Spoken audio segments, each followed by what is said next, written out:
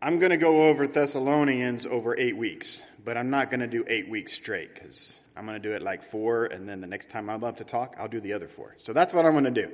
If you miss a week or something, I think the audio is put online. You can go back and listen to it. That's fine. But I kept coming back to Thessalonians, so we're going to dive into that tonight. There's kind of a misconception about the church, people that are outside the church or non-church people, or they think that people that are in the church are somehow insulated from the real struggles of life. If you've been in church a long time, you know this is just really not true. You can be a Christian and a church member and still have lots of struggles and still have lots of problems. But sometimes in the church we kind of perpetuate this idea, and you kind of live by this unwritten rule that when anyone asks how you're doing, everyone's doing great, everyone's doing fine, this kind of thing. It's, it's kind of like that old phrase, never let them see you sweat.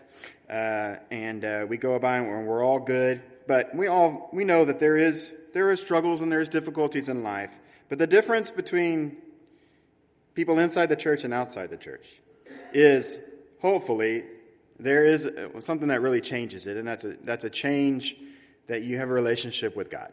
There's a transformation that has happened, and that you have realized that this life is just temporary, and the struggles that come, I can still be a person of joy, I can still be a person of hope, because this life is just temporary. And my eternal life is going to be much better than this temporary life. So there's a whole different perspective. There's a whole different life, way you live your life. So it's all about the transformation of heart. And our culture today, America and the world, the whole world, needs a transformation. We need a true transformation of heart. The city of Thessalonica, I'm not going to dig into all the history of the city and all, but basically it's kind of Greece, okay? That area is where we're talking geographically. These people needed a transformation when this letter was written by Paul. At the time, it was probably 200,000 Romans, Greeks, and Jews lived in this city. It was a bustling port, so lots of commerce, busy highways. The Roman Empire, the main Roman road came through Thessalonica, so one of the most influential cities in the first century. It was basically New York or Houston or Boston of today. It had all the assets, but it also was a very lost city. The Greeks filled the temples, the Jews attended the synagogues, and the Romans paid homage to Caesar. So you kind of got a little melting pot here, and everybody can worship whatever God, little g God you want to worship, and that's all great. So it's basically a lost city. The Apostle Paul goes there in his second missionary journey, and he goes there for a short time, only about 3 weeks, because as he goes into the Jewish synagogue, some of the other Jewish leaders hear what he's doing, and they run him out of town, him and Silas and Timothy, and they run him out of town. And so now when he starts writing this letter, he hears from Timothy later on that, sure enough, he preached the gospel. He preached that Jesus and the difference he makes based on Old Testament passages, that Jesus is the Messiah, that Jesus is going to come again. And there were enough people there, and they started a little church, and enough people there that Thanksgiving, the book of Thessalonians is a book of thanksgiving. Paul is very grateful for what he's hearing reports of the new church in Thessalonica. They're actually spreading the gospel. They're living for Christ. So he's very grateful for that. Main idea I want you to get tonight, it's the top thing I put on your sheet, because the gospel will affect every area of our lives, including our passion for living today and our hope for what is coming tomorrow. That God transforms us, He changes us, He saves us, and we need to make sure that's a genuine conversion. And the only way you can know it's a genuine, real conversion is if you produce some visible results. These people in Thessalonica are producing visible results, and he says, I commend you for acting upon a genuine salvation experience you had with Christ. So he's grateful for that. So he's writing to the church as a whole. So tonight we're going to look kind of as church as a whole. What is he saying about this church? And should we as a church, as Kelvia Heights Baptist Church, should we copy? Should we have characteristics the same as this church that Paul commends? I would love to be affirmed and commended by Paul. You're doing pretty well if you are. And I think Kelvia Heights does pretty good copy of all these things. So let's look at the passage. I'm going to read it all, the first 10 verses. Paul, Silvanus, and Timothy of the church of Thessalonians, in God the Father and the Lord Jesus Christ. Grace to you and peace from God our Father and the Lord Jesus Christ. We give thanks to God always for you all, making mention of you in our prayers, remembering without ceasing your work of faith, your labor of love, patience of hope in our Lord Jesus Christ, in the sight of our God and Father, knowing, beloved brethren, your election by God. For our gospel did not come to you in word only, but also in power and in the Holy Spirit, and in much assurance, as you know what kind of men we were among you for your sake. And you became followers of us and of the Lord, having received the word in much affliction with joy of the Holy Spirit, so that you became examples to all Macedonia and Achaia who believe. For from you and the word of the Lord has sounded forth, not only in Macedonia and Achaia, but also in every place. Your faith toward God has gone out so that we do not need to say anything. For they themselves declare concerning us what manner of entry we had to you, and how you turned to God from idols to serve the living and true God, and to wait for his Son from heaven, whom he raised from the dead, even Jesus, who delivers us from the wrath to come. He identifies here three characteristics of their authentic, their genuine faith. He says that it was genuine, dynamic, and contagious. First, they were a genuine church. He starts out with a kind of customary greeting he normally does in his letters, but he expresses this joy of hearing a good report from Timothy concerning the status of the church.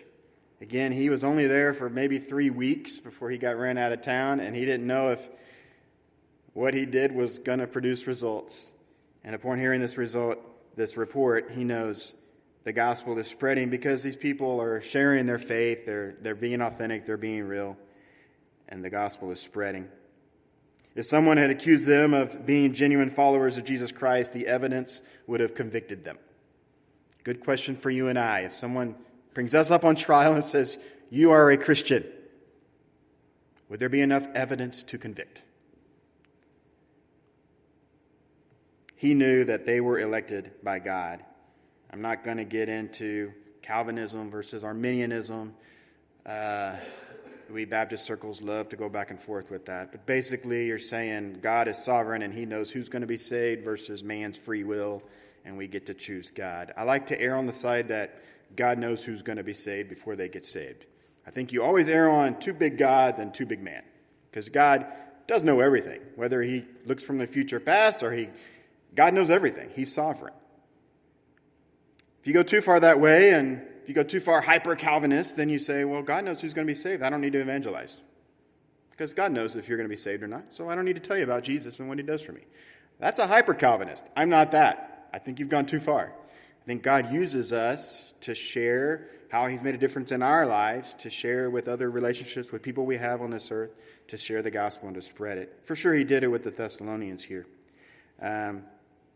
But he says that you are the elect of God. And how does he know that they're elected by God or that God chose to save them? Well, he can tell by their faith. Their faith is working. Their faith is busy. They're excited. They're passionate about the difference God has made in their life, the gospel's made in their life. And he says, I can tell that God has saved you. You're the elect. You're a Christian. A couple of things. So they're genuine. They're authentic. You see that they had this genuine conversion. It changes their direction in verses 4 through 6. Again, Paul was only there for about 3 weeks, and the pagan Jews came and ran him out of town. But as he was there, he preached in the Jewish synagogues. He preached Old Testament scriptures. He pointed to the risen Lord Jesus and his own personal encounter with the Lord in Acts 9. We're not going to dig all into that, but in Acts 17 says also what he did there. And it says in Acts 17, verse 2, it says, Paul reasoned with them from the scriptures, explaining, showing that the Messiah had to suffer and rise from the dead. This Jesus I am proclaiming to you is the Messiah. So he's getting their eyes off of their circumstances, and they're under their Roman oppression and all the things that are wrong with their world that they see and live. And he's saying, but there is one greater, the true God, Jesus Christ. And I'm proclaiming that Messiah that's going to change your life forever. And he proclaimed it, and these people responded to it.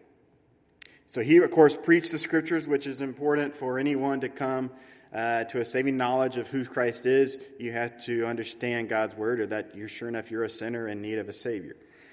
So that's part of the equation for people to come to know the gospel or become Christians. But also he says, for the gospel to take root, God's Spirit must intervene. And God's Spirit did a great thing in Thessalonica. He says in verse 5 that there was great power of the Holy Spirit was at work.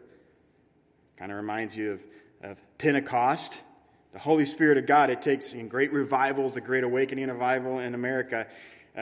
We want that to happen again, but it takes the Spirit of God to do something that only can be explained by a Jehovah God. It's not in man's efforts. You see, of course, men preaching the gospel and proclaiming the word of God, but then God's Spirit has to make the salvations happen. Works hand in hand, the power of the Holy Spirit. So those things were both active and happening, and Paul is grateful for that happening. In verse 6, notice what he says.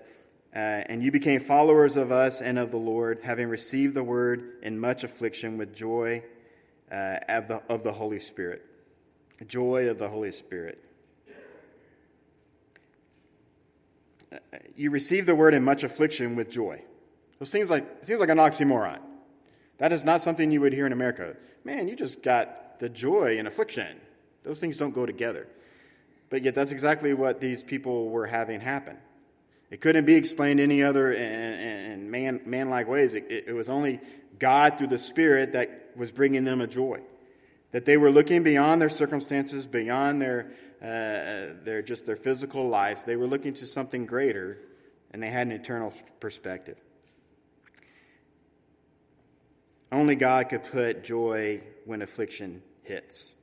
And that's what Paul was thanking them for. How is this kind of joy? What is this joy? You know, it's not a joy of my Super Bowl team won or lost. That doesn't bring joy, probably. No, this joy he's talking about is unspeakable. It's a joy found in the gospel. It's a joy that only the Holy Spirit can bring. It comes with knowing and having a relationship and having the peace of God. It's a joy that knows God will make all things right one day. It's a joy and would never be taken away from Paul as he's even in prison later on and writing these epistles. He was still praising God, rejoicing, singing, all this, saving prison guards and all sorts of things. He had a joy regardless of his circumstances. It's a joy not dependent on the ups and downs of life or on the ups and downs of economy or the ups and downs of an election. It doesn't matter. It's a joy that will see us through trials and tribulations and even through death. That's how Paul says, you're imitating me, which he has this joy in a relationship with God, but ultimately you're imitating Christ. Which, did Christ have much affliction? Yep, he did. But he was able to count it as joy because he's fulfilling his mission that his heavenly Father wanted him to do and fulfill. Ultimately to allow salvation to come to each of us. So it changes your direction, but also genuine conversion changes your affection. Look at verse 9. For they themselves declare concerning us what manner of entry we had to you and how you turned to God from idols to serve the living and true God.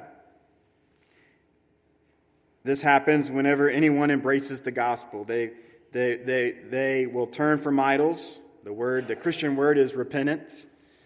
180-degree turn. I'm going to turn from sin. I'm going to turn towards God and his love. Turn to God as faith, and they're going to turn their lives over to God in service. So you first repent of your sin, and you accept, you put your faith in Christ and what he did on the cross, paid the price for our sins. And then because of that, out of allegiance to him and what he did, I want to serve him. So then there's going to be works. I'm going to obey the commands that are here. I'm going to not do the things that God's word says I shouldn't do. I'm going to avoid those things, and I'm going to do the things it says I should do. Why? Because my allegiance is to him. But he talks about idols, and it says these people turned away from idols. Now, we don't have golden calves, and we don't have, if y'all have those, don't worship them. They're not good for you. Maybe they'll be good for gold one day, but I don't know. But get rid of those. But to say that we don't have idols, come on now. We have idols still today, and Tim Keller said this: an idol has such a controlling position in your heart that you can spend most of your passion and your energy and your emotional and financial resources on it without a second thought. Idols today, maybe something that's hanging above your fire mantle that you watch 24/7. An idol today, maybe that green paper that's in your wallet sometimes, or maybe it's digital now. Currency. Idols today, maybe it's my family. And my family, anything that's higher than God is an idol. Anything that you care about more than you care about following God is an idol. If you're not sure what American idols are, just watch the Super Bowl and watch the commercials. It'll tell you what our culture values will be all shown right there on the Super Bowl. Which I don't know what the data says, how many people watch, but with Taylor Swift there, it was way up. Anyhow, I might have watched it. Anyhow, it's not judging that the Super Bowl is bad. I'm just saying this is what our culture values. Idols. How can you turn from idols? Well, you got to have something to turn to. And these people in Thessalonica, they had the gospel to turn to. They had Paul, and they had the preaching of the word, and the Spirit of God just active in their city. And it was much better than chasing all the falsehoods and the things that never deliver, which is what idols do. They never deliver on the promises they make. And they never fill that void that God has created us with, that there's just a void, that something's lacking in my life. And ultimately, it can only be filled by God, our Creator. Paul is grateful that they turned from those idols, and in those days, they had all sorts of idols. They're like the Greek gods, and they're close to Athens, and they had all sorts of things you could worship, and they didn't have TVs back then, but they had other things they could worship. So this transformation, Paul's grateful for their genuine conversion.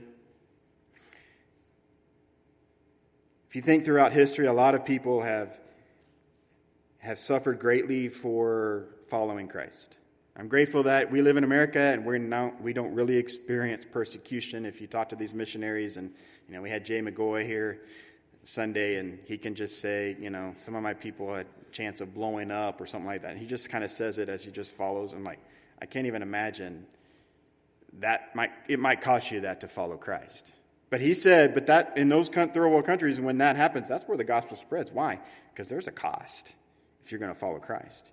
Well, even here in Thessalonians, these people, they had problems, and there was going to be persecution if they followed Christ. Sure enough, it got so bad, Paul and Silas had to leave.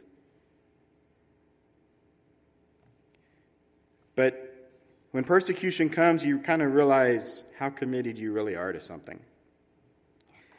John MacArthur says this of some Christian martyrs in past that have been martyred for their faith. Following Jesus Christ was the sum of their entire existence. At the moment when life itself was on the line, nothing else mattered besides identifying themselves with Him. For these faithful believers, the name Christian was much more than a religious designation. It defined everything about them, including how they viewed both themselves and the world around them. The label underscored their love for the crucified Messiah, along with their willingness to follow Him no matter the cost. It told of the wholesale transformation God had produced in their hearts and witnessed to the fact that they had been made completely new in Him. They had died to their old way of life, having been born again into the family of God.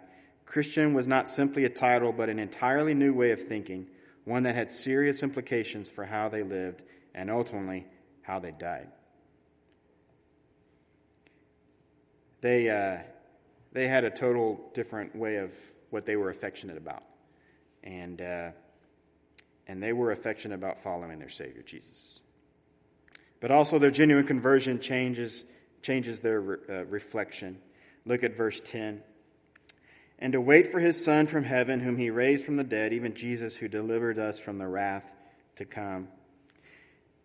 I had a friend once tell me that you should always visit a cemetery before making major life decisions.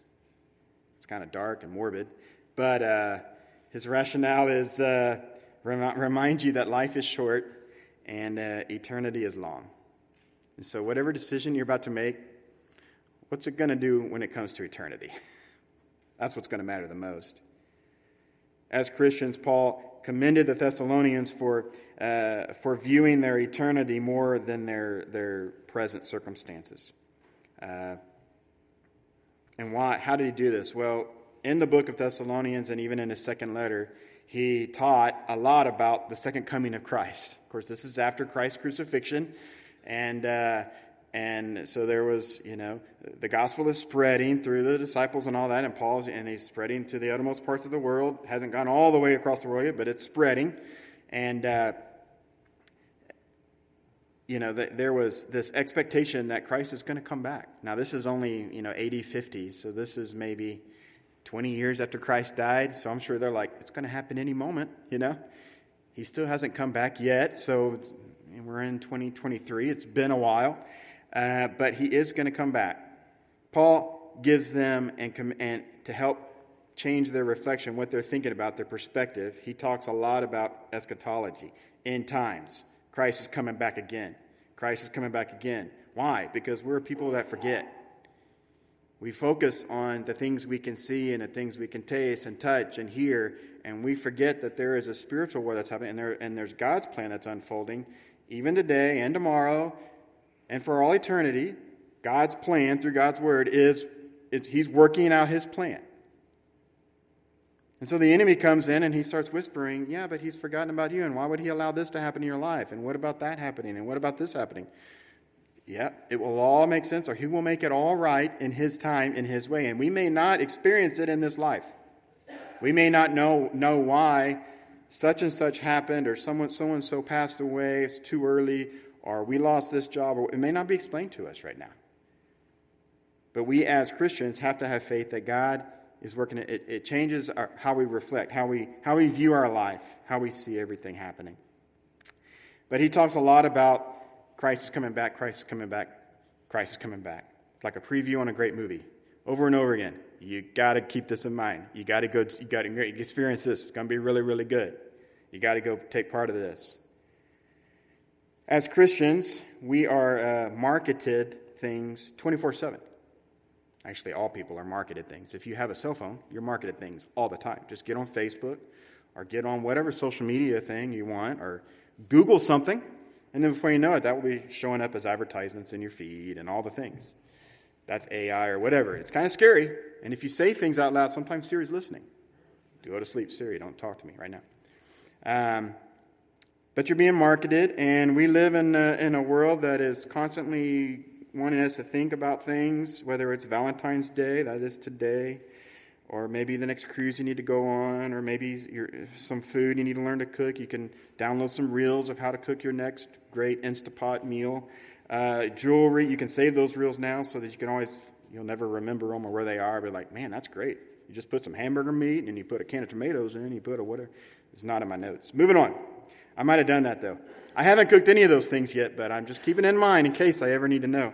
I'm not much of a cook. I just stick with grilled cheese. Moving on.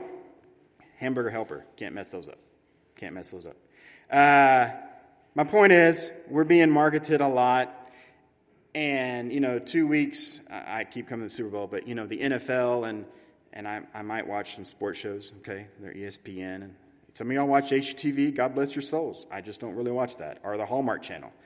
I don't like it. Christy loves it. I don't know. Anyhow, man, the marketing on the Super Bowl. Everyone's talking about the Super Bowl. And by the time it gets, you're like, I don't even care anymore. I just want it to be over, right? You know the one thing that's not marketed much? Christ is coming back. Christ is coming back. If our culture would market that as much as we market all the rest of the crud that we market, of course, this is the enemy. He's very good. My challenge for us is, do you think much about Christ coming back? Are you just focusing on the now and tomorrow and what's next week? Do you have any anticipation as a Christ follower of what is going to happen when this life is over? Or if Christ comes back in my lifetime and your time, how glorious that would be. Why shouldn't Christians be in the happiest, most joyful people of all people? It doesn't mean we don't deal with cancer. It doesn't mean we don't have difficulties. It just means Christ is going to win. He's going to make everything right in his time. Even if he doesn't change the difficulties I'm facing. Paul commends them for having, and it reminds them of the hope they have that Christ is coming back. We still have that same exact hope even today. But secondly, they're also a dynamic church. The greatest independence days of the life of any Christian is the day that a person follows Jesus Christ and he sets us free from the penalty of our sin. He justifies us before the holy and just Father. And then the second greatest independence day is the day you understand the present implications of your salvation. You understand why he saves you. He doesn't save you just so you can get a fire insurance ticket and you're out of hell. He saves you so he wants to use you as the rest of your life here, whether that's, and not everyone is going to surrender to ministry. I did. Not everyone does. He may save you to go work in the oil field or go be a teacher or go be a stay-at-home mom or go be whatever. But he saved you so that you can make a difference in the years you have here on this earth for him and for his glory. When you're passionate about something, that's what you talk about all the time. Are we passionate about Christ? Are we passionate about everything else? We know what the stock market did today. We know what the weather's like. We know the price of oil. We know all these things that really don't really matter. Tell me how's your walk with the Lord? What is Christ showing you? What did you learn in the scriptures today? We talk about what we're passionate about. And here he says, these people in Thessalonians, the gospel's spreading because they're passionate about it. How does he know? Well, he says first that they have a working faith in verse 3a, in the first part of verse 3. I'm sorry, that takes me a while to zoom in on the little text. My eyes, I'm going to have to start reading readers all the time. I think this font's getting smaller. I'm not sure what's happening. What you have to do is to pull it away, right? Anyhow, some people do. That's what I have to do. I'm going to find the verse here in a minute. Man, it got small. Remembering without ceasing your works of faith, and he labels these things: works of faith, labor of love, and patience of hope. He says you have works of faith. He says later on in the verses that the word of the Lord has sounded forth, that what they're doing, that their conversion, they're working their tails off spreading the gospel. They're doing everything they can to get everyone they know to tell them the gospel and the difference it makes in their life. He says your faith towards God has gone out. Word is spreading. They themselves declare in verses 8 and 9. Their faith showed. Okay? They weren't hidden Christians. That is truly an oxymoron. They were excited because God changed. They're passionate about the difference that God made in their lives, and word is spreading. As Paul wrote this, he probably is in Corinth, but he'll later say, as he wrote to the Ephesians, he'll say that God saves for the purpose of fulfilling his purposes through the way we are working. In Ephesians 2:8-9, we love Ephesians 2:8, but those verses say, yeah, you're saved by faith, of course, but then you're saved so that you can go work. It's not that works save us. No, you're saved and then you go work. Problem is, too many Christians stop at the I'm saved and we don't get to work. These people had a working faith, and it validated their Christian walk. But also they labored in love, Paul says. Jesus would say in John 13:35, he would say this, that how would people know who are his followers? He said, by this all men would know that you are my disciples if you have love one for another. The Thessalonians had a deep, genuine love for one another. This kind of love is more than just romanticism. I know it's Valentine's, lots of red and pink today. I got a little bit of pink on here, so it's good. I don't have any hearts. Sorry, they don't sell shirts with hearts for men. I don't know what's going on. That's sexist, that we can't wear hearts. But anyhow, it's not a romantic kind of love. And by the way, whoever made up Valentine's Day, brilliant. You really make men spend a lot of money. Because no matter what this is being recorded. No matter what you do early, this is not in my notes, so I'm definitely going off now. No matter what you do early, if you go out to eat early, which Christy and I did, we had been sick last week and we both got well, and let's go out to eat. But you only go out on Valentine's Day one time here in Midland, Texas. We went to Olive Garden 10 years ago. It only took 3 hours. Not bad. Never again. So now you go early or you go late. Someone shared today that we celebrate holidays a week late. I'm like, that's smart. You get all the discount prices. You get out, anyhow, that's not in my notes. Love. Valentine's Day is all about love, right? But it's this ooey gooey, and it's this, biblical love is, I almost thought, well, you don't need to get flowers. I don't need to get flowers for my wife. We went out already. I'm good. But then I think the angel on my shoulder said, you better go get some flowers. But my realist part said, I'm not spending another $60 because that's ridiculous how much they overcharge these flowers. But I did get some flowers, and I put them in a too big of a vase, and they were there when she walked home. And she says, I don't need flowers, but I know she's lying. She's lying, you see? So anyhow, I got flowers. This kind of love that he's talking about is not the romantic kind of love. What is this love he's talking about? It's a love that labors to the point of weariness. It's a love that sweats. It's a love that is fatigued. A genuine love that will go the distance, even to the point of exhaustion and weariness. It's a love that knows no limits and finds its ultimate source in the love of God. It's a sacrificial kind of love. It's the kind of love that is described in 1 John 4:7. Love one another because love is from God, and everyone who loves has been born of God and knows God. Paul says that these people they're loving other people like this. Again, as he's describing and commending this church, does this describe you in the church at Kelvia Heights Baptist Church? Are we a people of faith that are busy at work? Are we a people of love that love one another in all the ways that we should and can? Where there is no love, it does not matter what we say. It does not matter what we know. It does not matter what we do. It is all about love for one another. But then also he says that they have an enduring hope. They have an expectant and a patient hope in Christ appearing from heaven in verse 10, it says. Later on in this letter and in 2 Thessalonians, he'll address this theme a lot greater, but he says that they endure all things, that they have this confidence in the Lord, regardless of their circumstances. They know the Lord is good and just and will do what's right. Barclay, one commentator, said this, that a man can endure anything as long as he has hope, for then he's walking not to the night, but to the dawn. My first lesson of the year in my Cornerstone class was on depression, so that was kind of depressing. But it was actually perfect because, and I'm not going to get into all this, someone close, and not in my immediate family, but my extended family has pretty much lost their hope. They have been dealt some really difficult cards in life to deal with, and I try to give him hope because he has no hope anymore. And this can happen even in believers' lives, because whether you get hit too many times or you just forget, the enemy's very good at his tactics. And then the lies start coming. If God really cared for you, he wouldn't let this happen.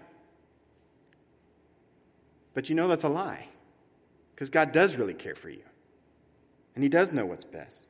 So it all comes out to an act of faith. But these people have an enduring hope. There will be a dawn one day. And even in this life, if it's not all made right, God will make everything right eventually. We have to trust that. So this church, there's a spiritual battle in the church in this city. Thessalonica, it was a very important city. It was kind of the bridge to the west. And if there was a church started in Thessalonica, the enemy knew, Satan knew that the gospel then was going to spread in both directions, east and west. And so the enemy was having a heyday doing his thing, trying to stop this church from happening. But yet the gospel's still spreading. God is good, and He's up there, and these people have hope that things will get better one day. They pressed in with confidence to their living God, the assurance of their salvation, and the certainty of a future in Christ one day. How committed are we when the going gets tough? Do the tough get going, or do we just quit? It's just too hard. If you read about the martyrs and those that have lost their lives throughout history and whatever, and even hearing some of our missionaries and hearing, I can't think of his name, the Pakistani missionary that comes quite often, and the amount of persecution they have. Every time I hear him talk, I feel really lazy. And I feel really like a weak pastor. Because the things that I think I just have to have, they don't have any of those things. One of the strongest things that stops Christianity from spreading in America is just our sense for comfortability. As long as I'm comfortable, as long as there's prosperity gospel's preached, ultimately, where's one of the number one places that prosperity gospels preached would be Lakewood Church, right? They had a shooting this week in Lakewood Church. Evil got in there. Evil happens, but God is at work. These people, regardless of the cost, they knew following Christ was worth it. Take up your cross and follow me. And then last, they're a contagious church. Think for a minute how many churches you pass every day in Midland, Texas. Think about it, for real. We have a lot of churches in Midland, Texas. Some places have no churches, which is why we have missionaries that go to these places. But probably you don't know much about what happens on the inside of those churches. You probably only just see, and maybe you'll see a sign that has a slogan or something, advertising. But we don't know much about what happens in these churches because we kind of live in a culture that says what happens in the church stays in the church, right? Well, you read the Great Commission and you read these things. What happens at the church, of course, is not the building. The church is the people in the building. The people are all in the community of West Texas and Midland, Texas, and all around. The church is the people. We're the church. So the plan for the church is for the people inside the church to take the message to those outside the church. The Great Commission is not an invitation for outsiders to come and hear, but for the church to go and tell. We kind of live in a mentality, invite them to church, invite them to church, invite them to church. No, the church goes out to them. You work with them. You teach them. You see them in the restaurants. You're the testimony of God and the difference he makes in the people that you come in contact with. These people in Thessalonica they had a contagious proclamation. Now their city had all sorts of philosophers and deep thinkers. Religious cravings could be satisfied by all sorts of things. You can go to the synagogue, you can go to a temple, you can go worship an idol. But Paul makes it clear that the gospel was not just some philosophy among many, that the gospel was of Jesus Christ. And this is the Lord's message because it came from the one true God. This is the real big G God. Listen. They had a message of divine revelation from God himself, from Paul. They heard the message, they turned from their sin, they turned from their idols, and their natural response was to live it and proclaim it. They could not be silent about the message of their transformed lives anymore. So it was contagious that way, but also contagious in their passion. Such good news needed to be shared. Your faith towards God has gone out, Paul says. I've heard about your faith. You're sharing your faith. You're sharing the difference God makes in your life.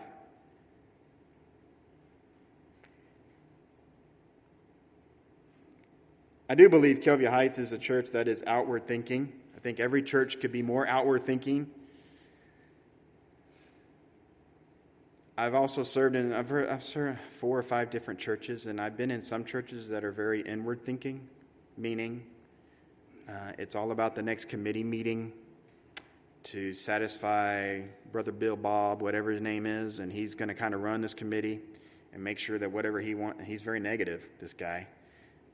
I won't say what his real name is, but it wasn't Bill Bob. I just made that up. But have you ever been a part of a church where you're like, is that really all we're going to talk about is just making sure we're comfortable and the AC worked here or didn't work there and problem solve it, put out that fire? And then, like, the gospel message, we have the greatest message ever to tell. We should be doing something with it.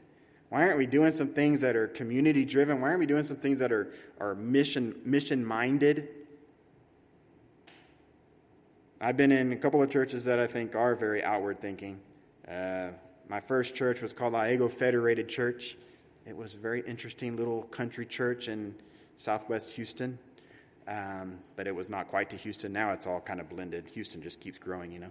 But it had different denominational groups. This was Christy's granddad's church. It was my first ministry job. And they called me to be their youth pastor. And they thought I was one of the kids when I got on the bus to go to Glorieta, which I was just like 4 years older than them, so I was one of the kids. But anyhow, Laego Federated, so you're in the rural country and everything, so they had the Baptist group, and they had a Methodist group, and then a anything else group.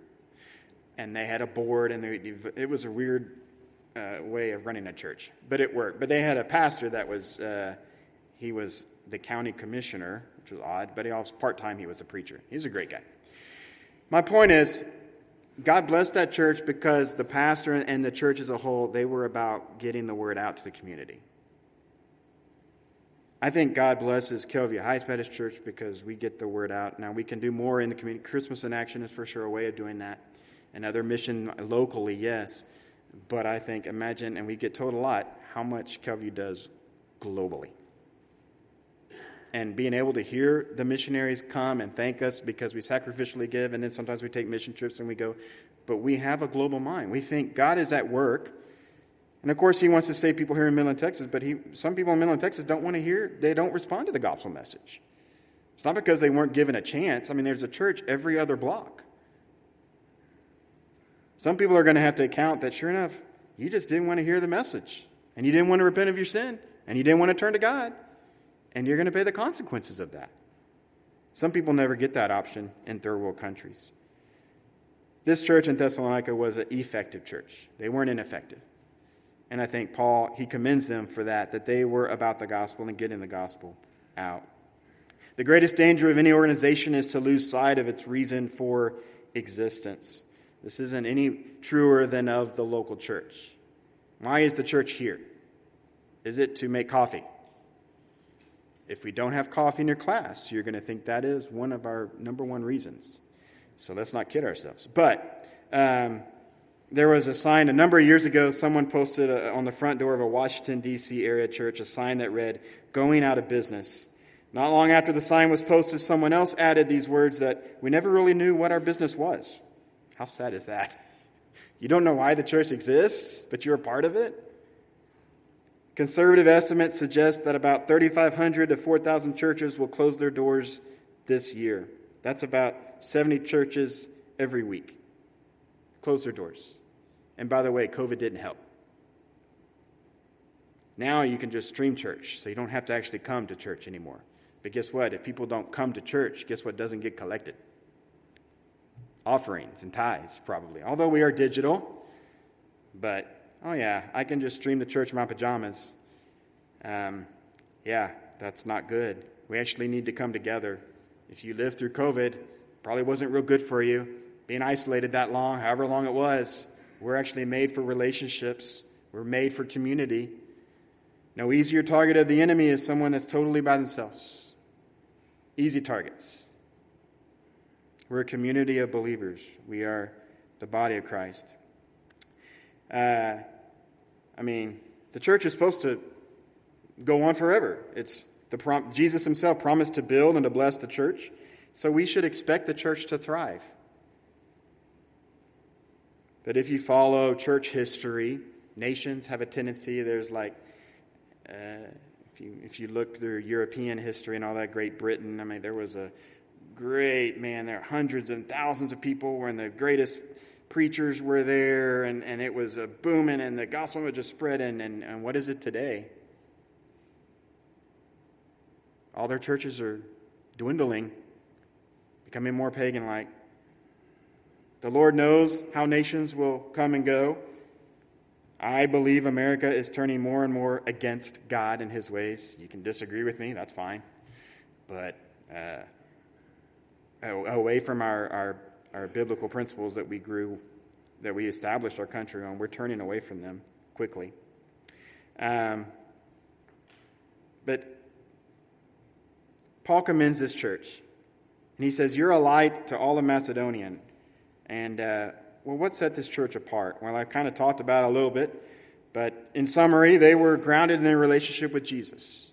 They were firmly rooted in who they were in Christ. Grounded in the gospel, they were growing in grace and knowledge of Jesus Christ. They were not affected by external circumstances. Instead, they were motivated by internal conviction that Christ was the Son of God who died to set them free. They were also passionate about their calling. They're busy doing works. They're spreading the gospel. They're loving one another. The gospel is not something we try on like a new pair of shoes. You don't try on the gospel at all. You either embrace the gospel or you don't. And when you embrace the gospel message, it transforms your life. Paul would talk about the old life and the new life. There's a totally new life.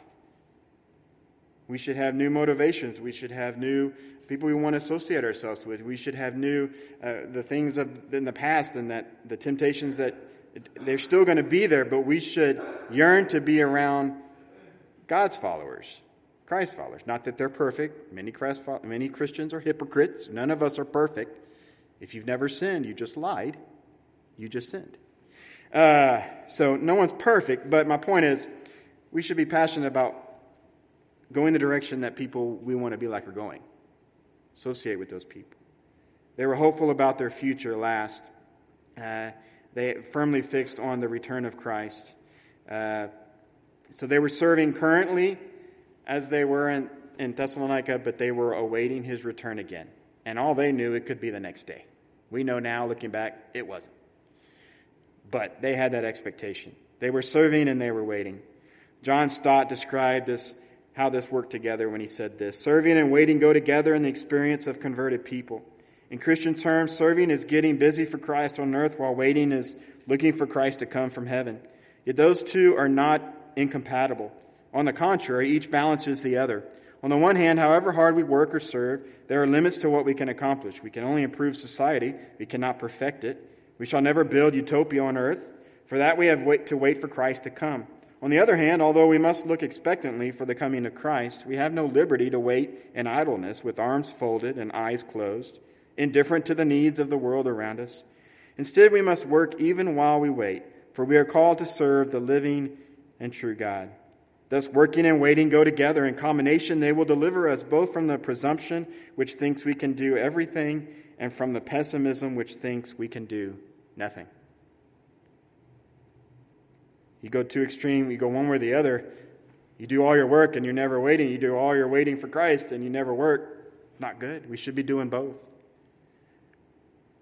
The gospel brings hope for today and the future because we have the Spirit with us. God is with us, and we know Jesus one day will return. So Paul commends them. He encourages them enthusiastically.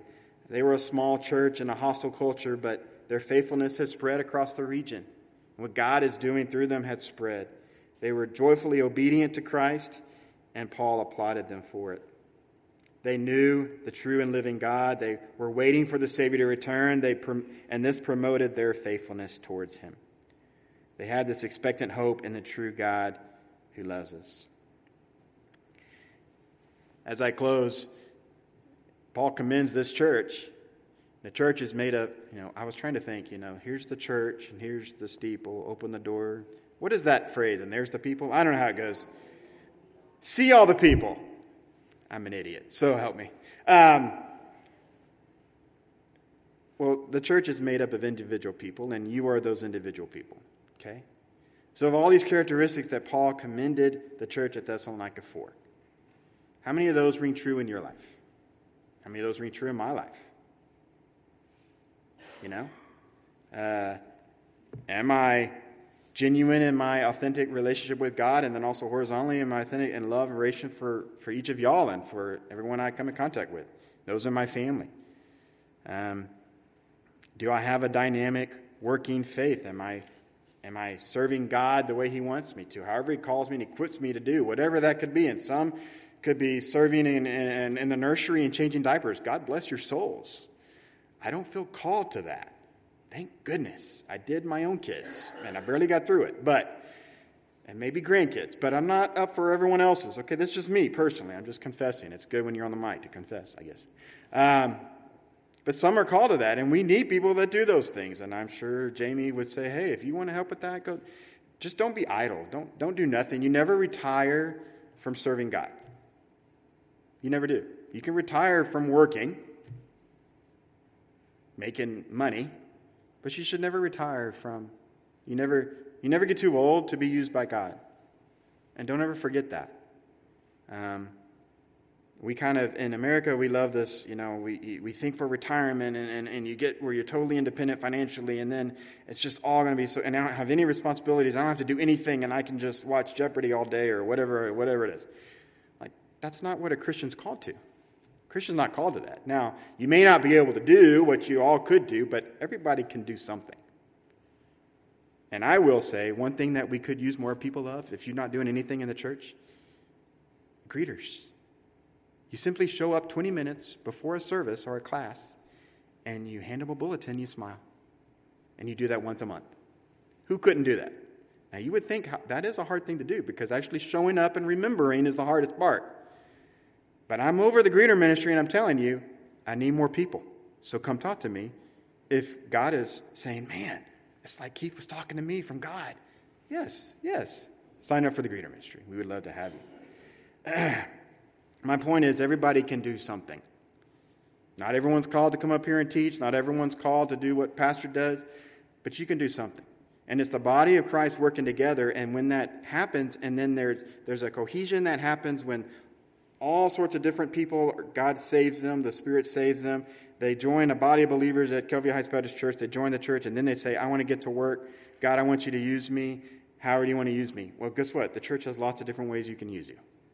It's a matter of being willing and surrendering, and then find the right person that says, hey, this is what I think you should try. And it may get you out of your comfort zone. And if you try something, and sure enough, you fail at it, then try something different. Don't give up. Don't stop. God needs faithful people that are in love with him to be used in his church. So do that. Go on a mission trip to Costa Rica this summer. If you've never been on a mission trip, then go on this mission trip. It'll cost you something. It'll cost you some money. But it will change perspective, and it will change lives. Change your life. I went on one mission trip to Honduras, and I want to go on another one. Because it really does, when you get out of America, you realize what's really not important. And these people that in South America or across the pond or whatever, I haven't been over there yet. One day. But now they all have cell phones, but man, they're so receptive to the gospel. Why? Because they just love to have food and water on the table, and they're very receptive to the gospel. We live in a culture that is very bombarded with all sorts of information, and we just kind of don't even hear the gospel. We're numb to it. Well, that's the enemy at work. God is greater than that, of course. But I'm just saying all that. Find ways to serve in the local church here at Kelvia. There's a lot of opportunities. Paul commended them because they were genuinely life-changed by Christ and the Holy Spirit, and they were so excited and passionate about it, they couldn't help but spread it to everyone they knew. And that's why Paul commends them for it. And ultimately, even though they had difficulties, they knew Christ was going to come back and make it all right. So that gave them hope. Let me close with prayer. Heavenly Father, I thank you for your love for us through Christ. Thank you for each person that is here tonight. Thank you for the book of Thessalonians and for Paul writing it. And I pray that it would help us to gain a perspective of what a biblical, efficient church looks like. Paul, you praise them because they were walking with you. And they were excited about that and passionate about it, and they were spreading the gospel to everyone they could. I pray that we would be a church that do that, and also people that make up the church as individuals, we would do that as well. That we would go out of our comfort zones to serve you and to know that it truly our joy comes in serving you and knowing you and walking with you. We thank you for that, the life we have in Christ. And in his name I pray, amen.